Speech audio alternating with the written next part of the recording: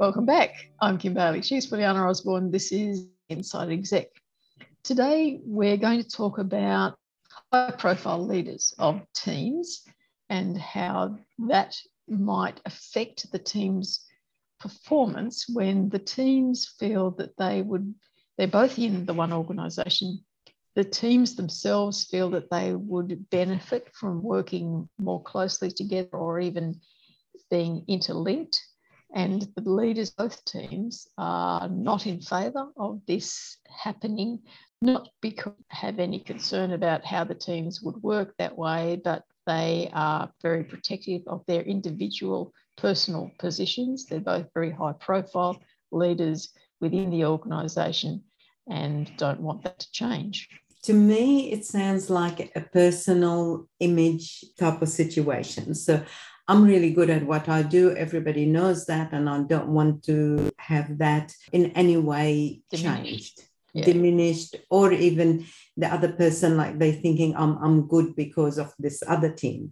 But both those individuals in charge are exactly the same type of person and thinking on the same lines. The first thing I would say if I was helping them see the other benefits is to look at why they think working together closer would be a minus rather than a plus.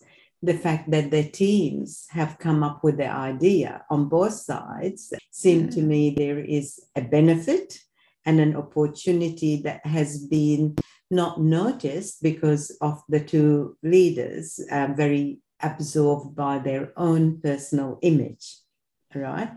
So I think if I was in one of the teams, I will approach my boss and then talk about it and about the benefits. What we see in the team is a benefit. So they're really important. If I was the manager above those two, I would be very much talking to them about how wonderful they're both doing individually. I will just sow some seeds about, have you thought about how much more powerful and what ideas might come out if you look at both. So both teams have produced something for the organization, but both teams do it differently. They're completely different aspects, but they might be delivering to the same customer. The customer might be internal or external. So then they knowing the customer, they knowing the circumstances by at least interacting, not initially just getting everything mashed together, by interacting and talking about where they're trying to go and why and where they're at now as a team to deliver their goals and go beyond expectation. What does that for both and what parts can be copied or come together to do it? That would be a thing that I would be highlighting all the time. More benefits. Yes, you're doing great. Keep reinforcing and complimenting about the fact that they're both doing individually great.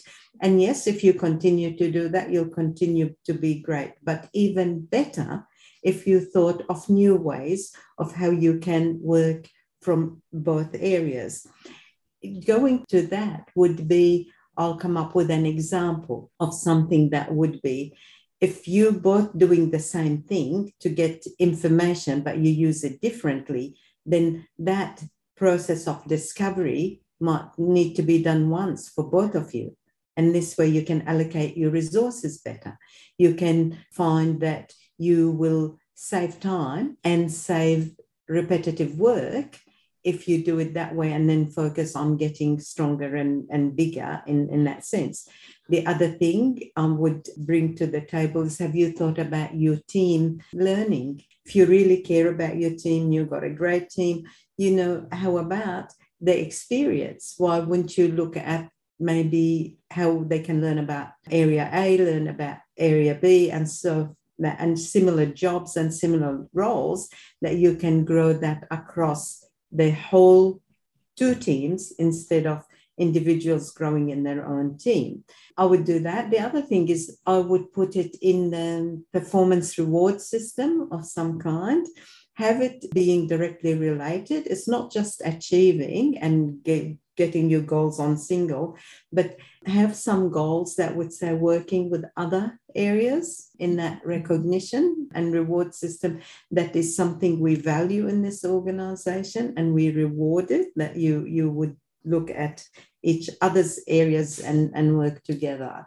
Again, continuous benefits and how much better we can be. Yes, we're great. Can we be even better than great? My concern with this situation is why are there two individuals who are considered high profile in an organisation? Is it the organisation culture that encourages individuals to be seen as high profile leaders apart from their teams? This is a situation where the leaders are considered separate to the team rather than part of the team. And that to me says something about the organisation culture that encourages that to develop and that to continue.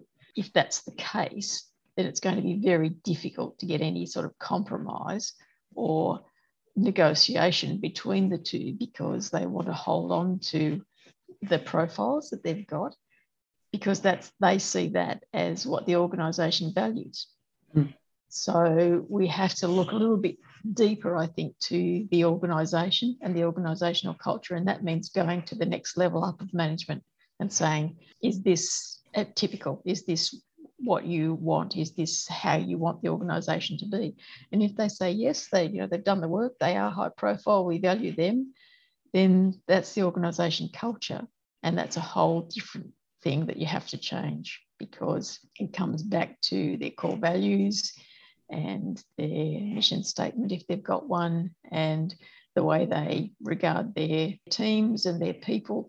And it's a very different scenario to just looking at two people who think they're important, if we can get down to it, but they're only important because the teams that are working for them have made them that way. So it's about the teams, I think, the groundswell of sentiment that says, can we try on this project? Can we work with this team? We won't mention that you're part of it. We won't say that you have to do anything, but just do the salami technique. Just do a little bit at a time, take a slice at a time and say, okay, on this project, we'd like to work with these two people. Don't make it the whole team. Just say, I'd like to work with these two people to give me some input so that we as this team can provide you with the solution, so your status doesn't change. You'll still be important. You won't have to, obviously they're not acknowledging their team at the moment. If they're the high profile, not the team, then you won't have to say who worked on it. But we'd like to start, we think that the information could come best from this place. Start small, build up the rapport and the trust within the teams. To me, there's a level of distrust that seems to be showing between these two groups, between the two leaders. They're concerned about their own personal profiles. They don't trust that the other person's not going to get more kudos than they are. And so then the positioning changes within the organisation. But basically my concerns are the organisation culture, the core values of the organisation, and how and why this situation has been allowed to develop in an organisation. I think it's got to go up rather than down to the teams to resolve. This is a bit radical. No, not really.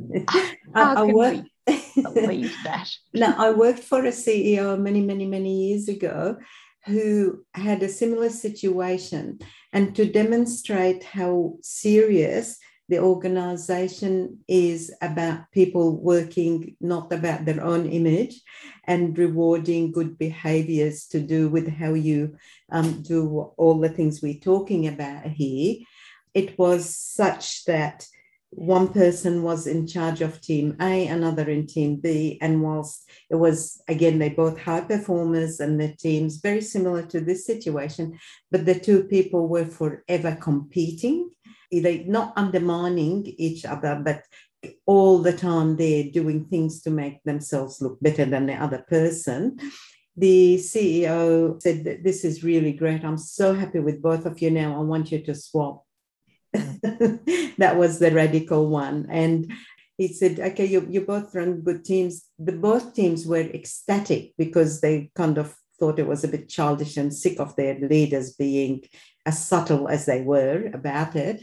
And they're both capable of running whatever team. So all of a sudden they could see it from the other point of view. And then they got the message from CEO that this is how we want this culture to be, how this organization is. We work for the organization, the good of the customer, and not for our own individual gratification only.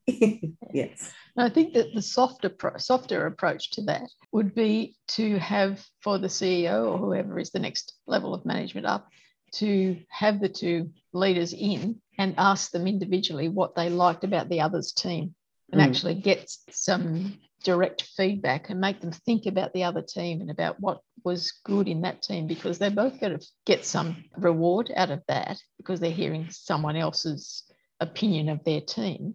But it's also going to make them individually think about the other team and think about, and maybe that sows the seed of thinking about, well, we might be able to use the team to do such and such, or someone in the team, or it's just the small slices again of starting the collaboration.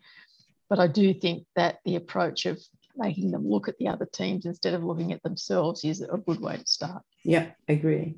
There you go. That's what you have to do. If you've been in that situation, we'd love to hear from you. But for now, I'm Kim Bailey. She's Juliana Osborne. This is Inside Exec.